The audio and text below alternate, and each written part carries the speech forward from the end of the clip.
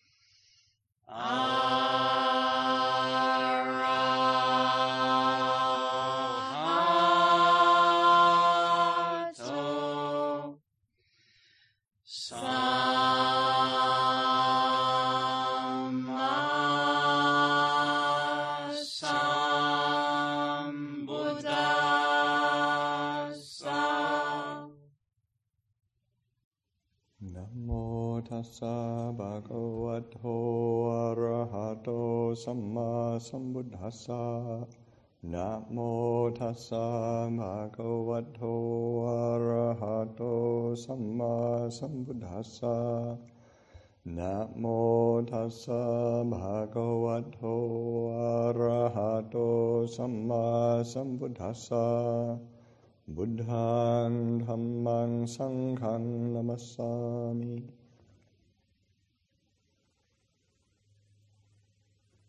When Ajahn Chah would give us teachings and encourage us, he put a lot of emphasis on reflection, investigation, that ability of the mind to consider carefully our experience.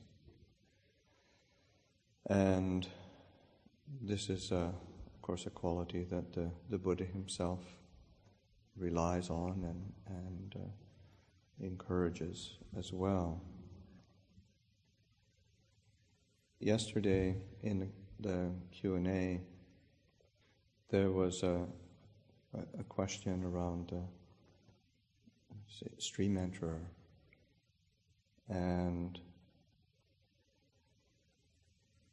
I gave a quoted a sutta that points to the factors of stream entry, two being external, having association with wise beings, and two, hearing Dhamma.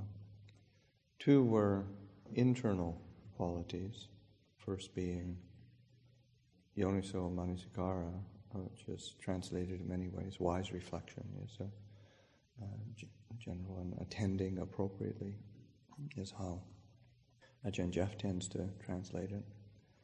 And Dhamma Dhamma Patibhata, an internal practice in the sense of practicing Dhamma in accordance with Dhamma.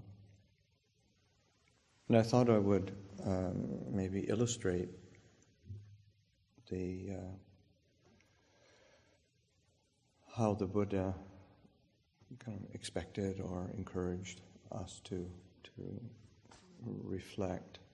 Actually, what that Yoniso Manasikara, that wise reflection, is something that the Buddha introduces in many, many circumstances, and there are many appropriate themes for wise reflection. But the important quality is that one is reflecting, investigating, attending. The word Manasikara is attention. So it's not so much thinking a lot about something, but attending, placing the mind on something seeing it clearly, and then being able to turn it over in one's mind so that one has a deeper grasp of what one is attending to.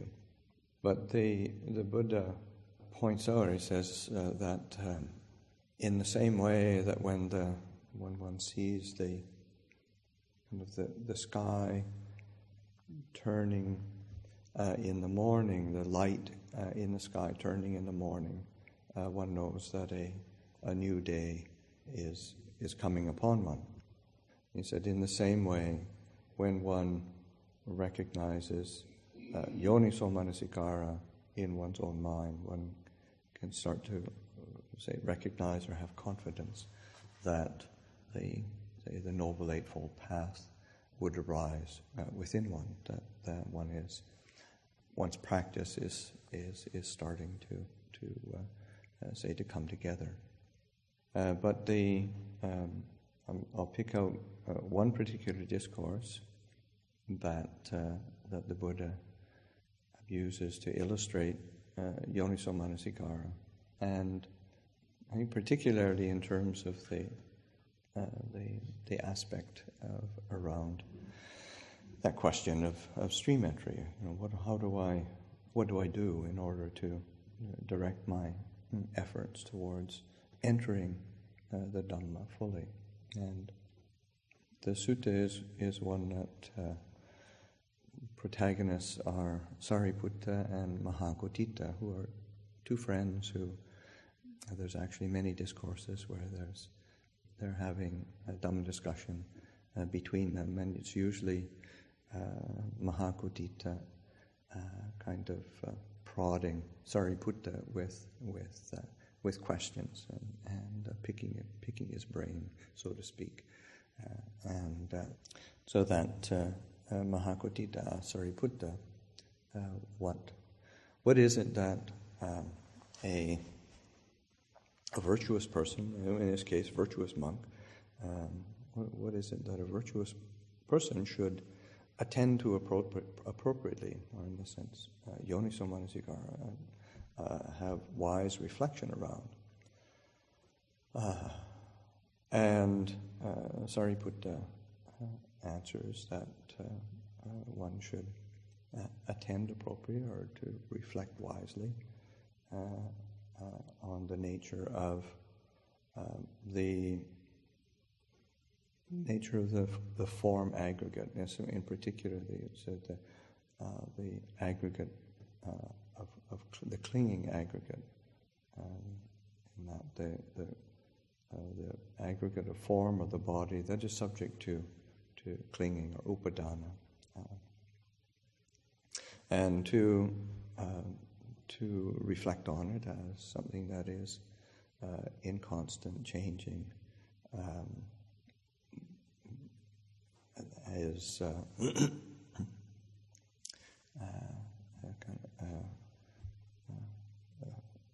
a cancer, a disease, an emptiness, a non-self.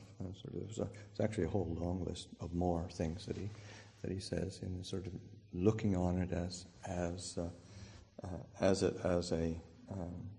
in its problematic nature, and in the sense of its impermanent, unsatisfactory, and non-self nature. And I said, if one, and then to look on the feeling aggregate, the perception aggregate, the mental formations aggregate, and the consciousness aggregate. And these are the five aggregates, five khandhas, the basis of a being.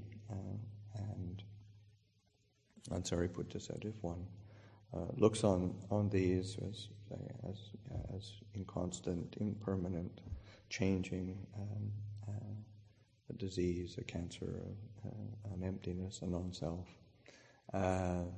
then one could be free from those, released from those, and realize the fruit of stream entry. And then he goes through and then Mahakotita then sort of asks, well, what does a stream enterer reflect wisely on? And then Sariputta said, well, the stream enterer would reflect on form, feeling, perception, mental formations, consciousness as inconstant, changing, as in exactly the same way. And if one reflected wisely in that way, then it's quite likely that one would become a once returner, which is the next stage of liberation, of freedom. And then, of course, Mahakotita is never satisfied, and it gives another question of, well, what does a once returner do? And of course, Sariputta goes through the same thing. And if they did it in that way, they would possible that they would become a non-returner. What does a non-returner do? Exactly the same thing. It's possible they could become an arhat. And then Mahakotita, in true to fashion, says, well, what does an arhat do? And then Sariputta goes through it exactly the same way. That they reflect on the clinging aggregate of form, clinging aggregate of feeling, perception, mental formations, and consciousness in exactly the same way. He goes through it sort of word for word, but then he ends up saying, not because there's anything else for an arhat to do, or that there's anything to add to what an arhat has done, but for it leads to a pleasant abiding here and now, and leads to mindfulness and alertness, so that even for an arhat, it's a source of well-being, reflecting wisely, attending appropriately on experience. So that the directing of attention toward these five aggregates of being is really a key factor for being able to pull oneself out of the stream of the world and into the stream of Dhamma, and to be able to direct our attention in this way. Of course, that's we reflect on the say this morning we chanted the Dhamma Chakkappawattana Sutta, which is the Buddha setting in rolling the wheel of Dhamma. And when and in that discourse, the Kandanya was Anya Kandanya realized stream entry, and in the story of this is in the text of the discipline of Vinaya, and it tells the story of after Kondanya's realization, then the Buddha spent time teaching the others, instructing them. Sometimes 2 or 3 of them would go off on alms round, and the others would stay back to receive instruction from the Buddha, and then kind of one by one, each of the 5 ascetics that lived and trained with the Buddha all realized stream entry. And it doesn't actually specify the amount of time, whether it was days or weeks, or it certainly wasn't months. It was probably days or weeks. And when all 5 of them were stream enterers, that was when the Buddha gave his instruction on the discourse on not self, Anatta Lakkhana Sutta, and it's in the chanting book,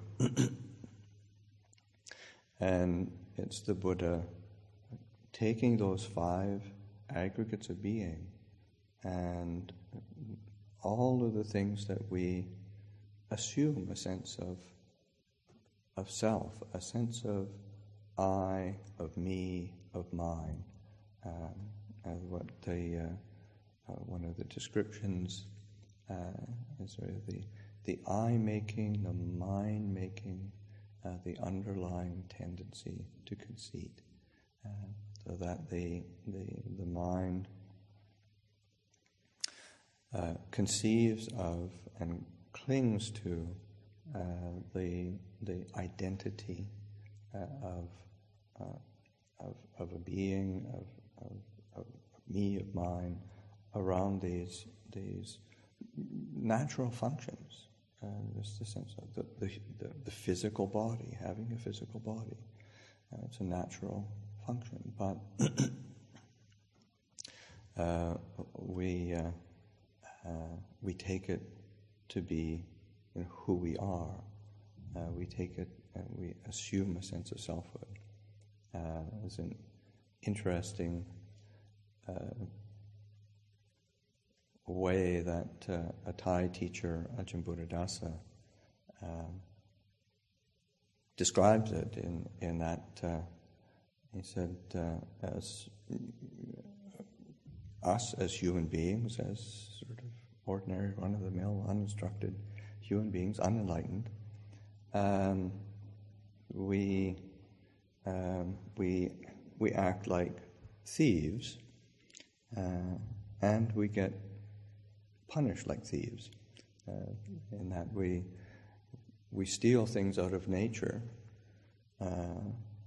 and that sense where the stealing or the thieving of form, feeling, perception, mental formations, consciousness. They're not ours. They belong to nature. They're not what. They don't belong to us. We don't have any real right of possession, but we take them. We misappropriate them and assume a sense of I, me, and mine, of selfhood around them. And then we wonder why we suffer. So that it's just, that's what happens when you're a thief. You get into trouble.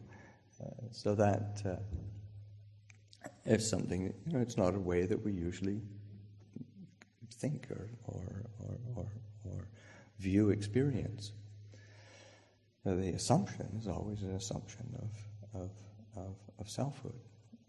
So that this sense of the Buddha pointing to that basis of experience and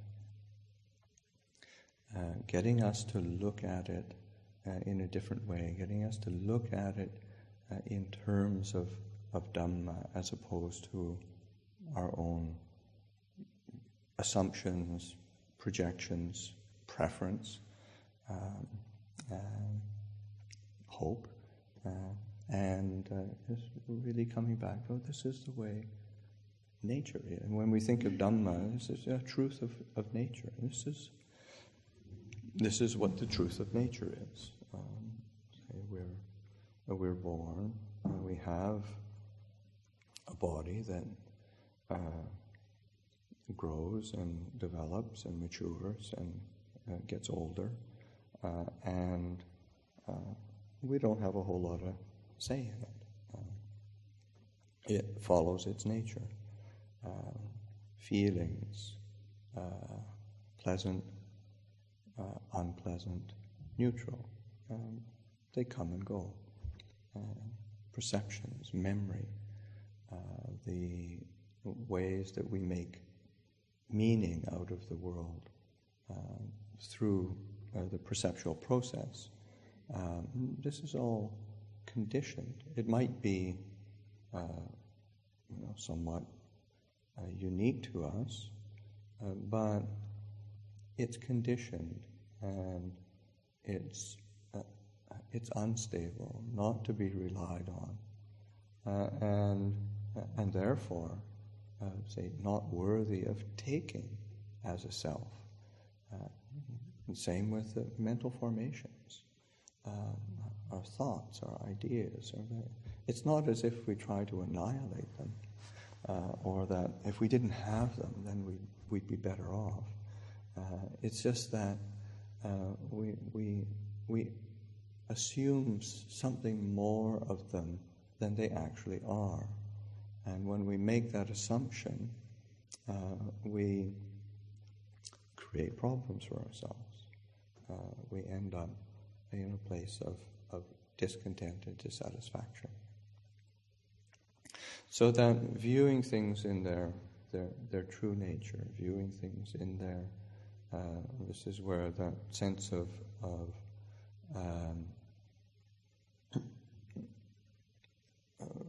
looking at it through the lens of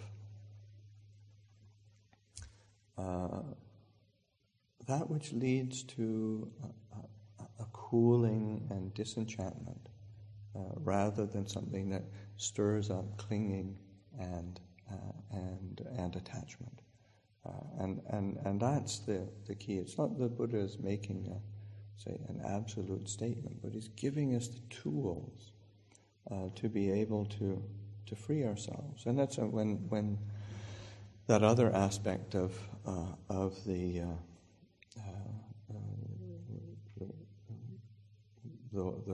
factors of stream entry, practicing Dhamma in accordance with Dhamma.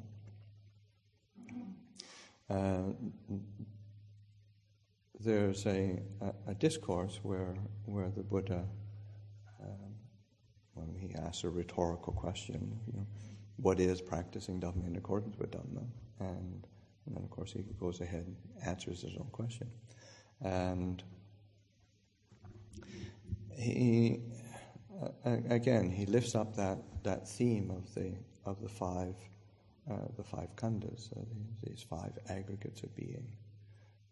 So one, practicing Dhamma in accordance with Dhamma, one practices in a way that one reflects for the arising of disenchantment towards form, practicing for the disenchantment toward feeling, disenchantment toward perception, disenchantment towards mental formations, disenchantment towards consciousness, toward these again, these five khandhas, these five aggregates of being. And then the Buddha goes on to say, and when one practices in a way that, say, facilitates the arising of disenchantment toward form, feeling, perception, mental formation, consciousness, one comprehends form, feeling, and one comprehends form, comprehends feeling, comprehends perception, comprehends mental formations, comprehends consciousness. So that this sense that the practicing and turning attention toward that which is for the arising of disenchantment is giving us the opportunity to be able to comprehend, to understand fully. Because when we approach our experience through the lens of our assumptions or our views and opinions, our preferences, then we don't really comprehend it fully. We don't understand it fully. We don't see through it. And that's what, say, the word vipassana means, to see through. To be able to see through the things that we cling on to. See through the things that we attach to. See through the things that we make assumptions from. So being able to comprehend, to understand fully these basic aggregates of being, body and mind, form, feeling, perception, mental formations, consciousness. Then the Buddha goes on to say, and when one practices in a way which leads to, when one comprehends form, feeling, perception, mental formations, consciousness, then one is released from form, feeling, perception, mental formations, consciousness. The act of understanding fully, of comprehending, seeing through these aspects of being, in itself is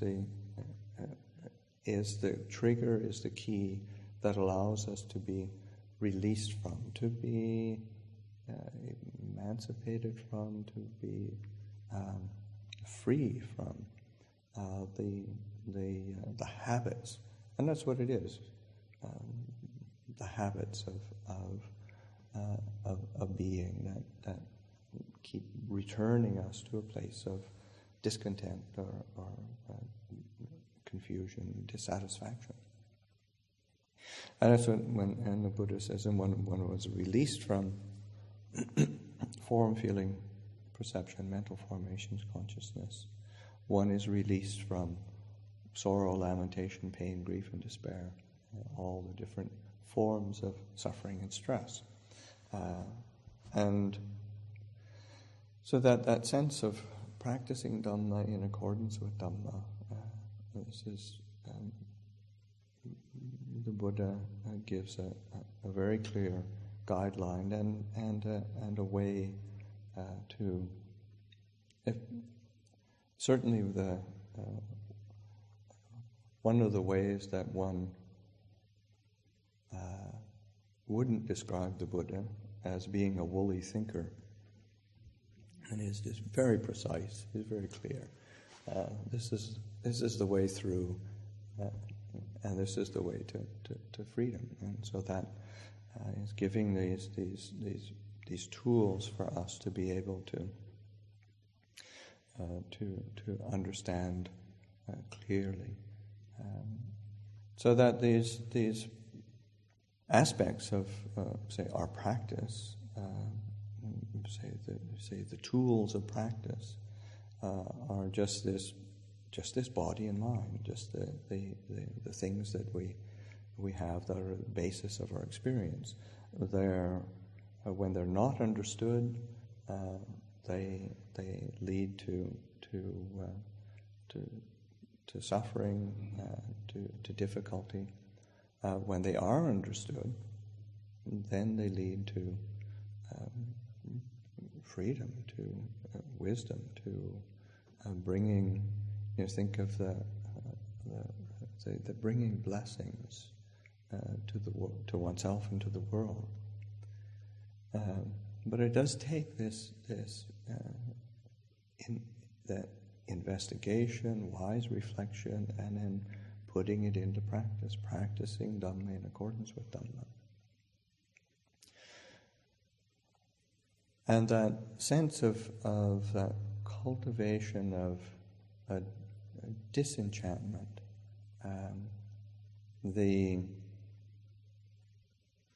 one realizes that of course there's a compelling a compelling story, a compelling feeling toward these aggregates of being. What the Buddha did was incredibly radical, and on a certain level, it really goes against all of our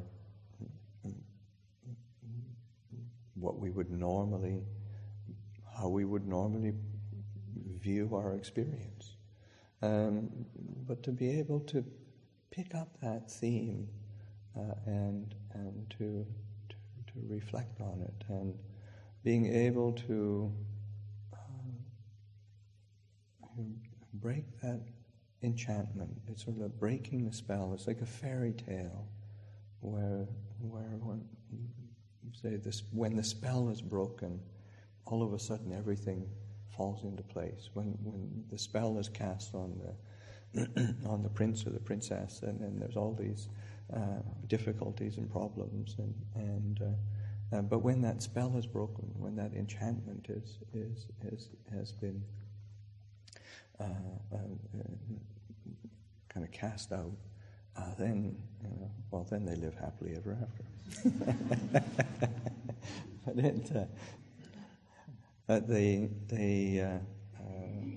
So that sense of viewing things, reflecting on things in a way that helps to foster a quality of disenchantment. The word in Pali is nibbida, and disenchantment, I think, is a really good word to describe that, just because of that sense, an enchantment, a spell. Bhikkhu Bodhi has been, for some time now, has been translating nibbida as disgust, and sort of having disgust toward the body, having disgust toward feeling, disgust toward perception, mental formations, and consciousness. And it's a very strong word, and tends to come across as not only negative but even aversive. But I think one of the ways of looking at it is looking at it in terms of the kind of the roots of the word of disgust, in the sense that the roots of the word really mean, it's like losing the flavor. One loses the flavor, losing the taste. It's no longer tasty. It's no longer flavorful, and that's really what it is. When it's like when one has a particular addiction to food, some particular food that one really, really likes, and then you can't eat it anymore. It just makes you sick.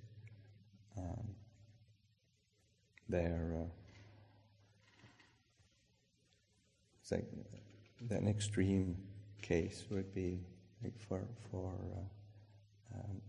like in Thailand, you have durian addictions. For people who've smelt durian, you think, God, this stuff is horrible, and you can't take it on planes. You can't, it's not allowed to be on planes or in public areas because it's considered to smell so bad. But it's really addictive, and people will pay huge amounts of money to get the first crop from special places. But then you sort of think, when one loses the taste for it, loses the flavor for it. I really liked durian when I lived in Thailand. I really liked it. And then at some point, it's very heating. So and at some point it was too heating for me. I couldn't eat it anymore. Yeah. So there. So one loses the flavor, loses the taste. So in the same way, one directs attention toward the body, feeling, perceptions, mental formations, consciousness. It isn't as if it's such a, for one who's not enthralled by it, it's sort of like, one looks at these five aggregates of being as if it's like durian. Most people say, "Oh, God, grief! How could people be addicted to it?" But we tend not to think in that way, according to our these aggregates of being. So the Buddha has us contemplate. And there's another discourse where the Buddha speaks of the he compares them to different things that are. So they're comparing the body to foam that's floating down a river, and say, what do you think? Do you think that foam is something that is substantial or insubstantial? I said, well, it's insubstantial. I said, well, it's in the same way the body is insubstantial. It's not. There's an empty quality to it. And Buddha compares feeling to. This is just like in the rainy season when the rain comes down and the big heavy drops and it forms bubbles on the surface of water and these bubbles form. And so feelings are like bubbles. They just the rain comes down, the bubble forms, and then they pop. Or you want to say like a soap bubble, where you get kids where you put the little ring in and put it into soap and you blow it, and the bubbles go out, and then they last for a longer or shorter amount of time, but they don't last for all that long, and then they pop. And the same with pleasant feeling, unpleasant feeling, neutral feeling. They're feelings that are like bubbles that come into being and they pop. They're insubstantial. The perception, the Buddha compares it to like in the hot season, looking out in the distance and seeing a mirage, and that it seems substantial in the distance, but when it gets close to it, it disappears. The same with, there's an insubstantiality to perception. It has that same quality as a mirage. It's not solid, it's not stable. And but of course we actually run our lives around perceptions, the way we perceive things, the value and meaning that we place on things.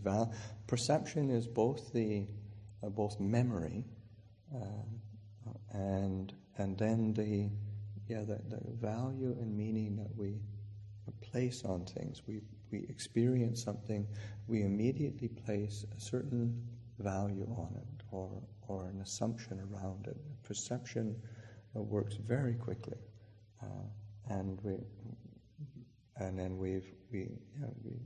then we go towards or pull away from certain experiences or people or circumstances because of the way that we perceive. So that those perceptions we look and investigate and say, wow, they're actually insubstantial there. It's like oftentimes when you first meet somebody, you'll form a perception of whether you like them or you don't like them, whether they're a good person or not a good person, and we fill a whole story in about these people, and we haven't even talked to them yet, but that's the way perception works. So that and oftentimes if we're careful or honest, and you give people a break and get to know them a bit. But sometimes we act on those perceptions, and we don't really know how valid they are at all.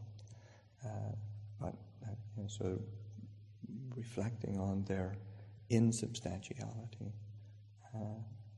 and mental formations, the Buddha compares it to somebody going out into the forest seeking a tree, a tree with some hardwood, a good solid tree, a good teak tree, or something you could build with, so with some hardwood,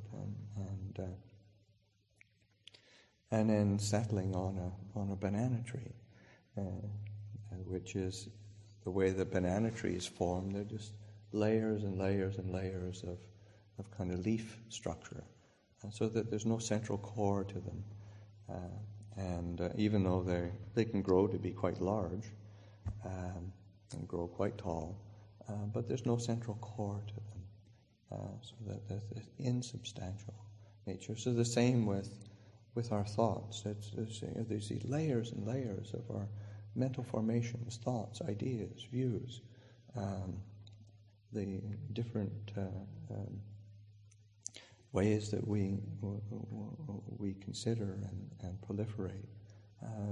So it's so essential to be able to peel those layers of thought back and see, well, what's underneath there? What is there? And you see, wow, this is really insubstantial. So that viewing it as a banana tree, consciousness. So the Buddha compares it to in the marketplace, and there being a sort of a magician performing a magic trick, and of course a good magician is able to use sleight of hand, use body movement, use to be able to distract your attention and make it all seem like something else. And consciousness is doing that all the time. We're not really getting a good insight into our experience until we start questioning and investigating with disenchantment that functioning of consciousness. So these five aggregates of being form the basis of all of our experience, who we are, what we experience. But they need to be investigated and understood. They need to be comprehended, so that we can be released from them. That the relinquishment that comes through seeing things in their true nature. And it doesn't mean that we end up with nothing. What we end up with is a body and mind that is well grounded in the true nature of things. Somebody like the Buddha or his noble disciples, these are beings one wants to draw close to, one wants to emulate. And if I think in terms of my own experience of human beings, certainly, I think Ajahn Chah was the most sane, normal human being that I ever met.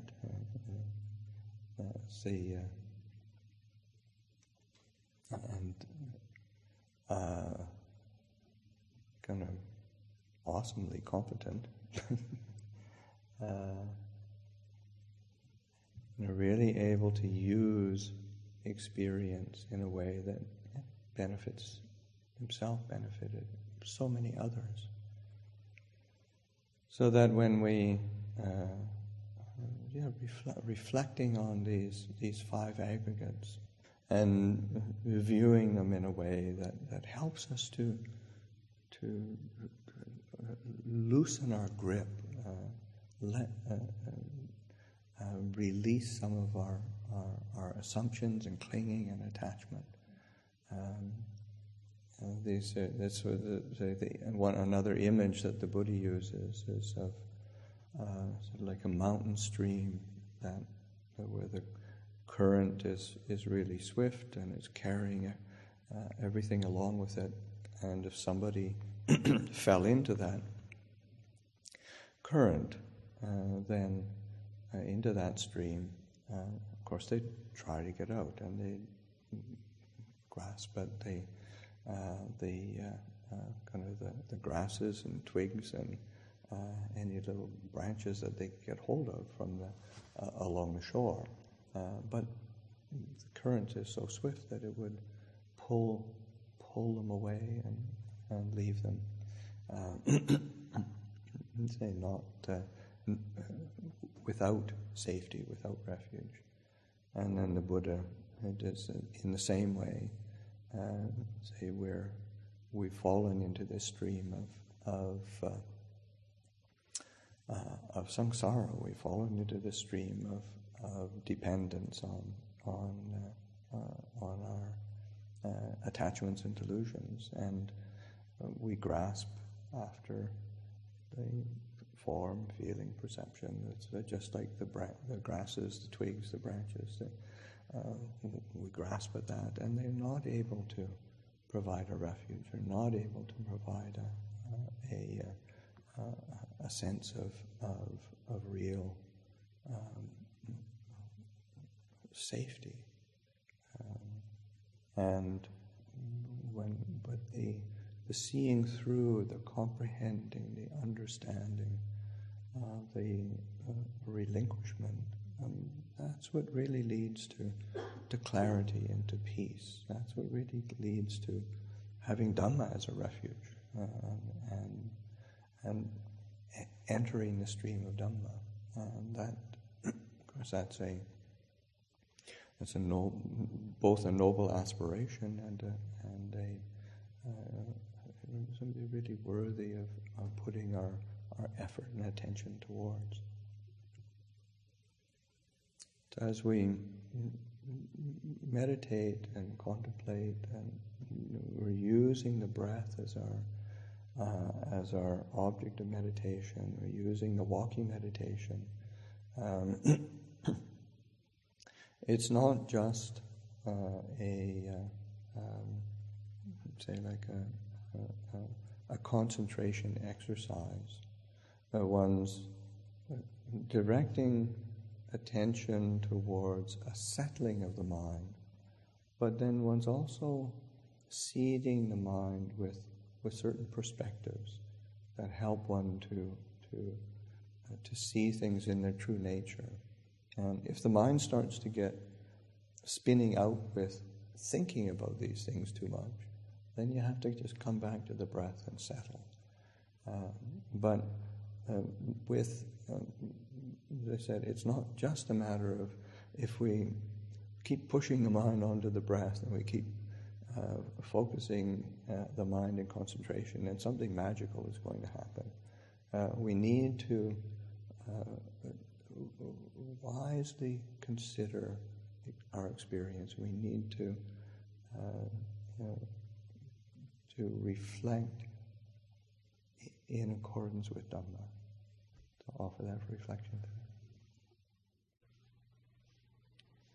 Thank you for listening to our Lifetimes of Learning podcast. To listen to other recordings, go to our website www.bdcu.org.au and click on Dharma Teachings. Or you can go to our online World Buddhist radio station from our website by clicking on Buddhist Radio. May you be well and happy. May all beings be well and happy.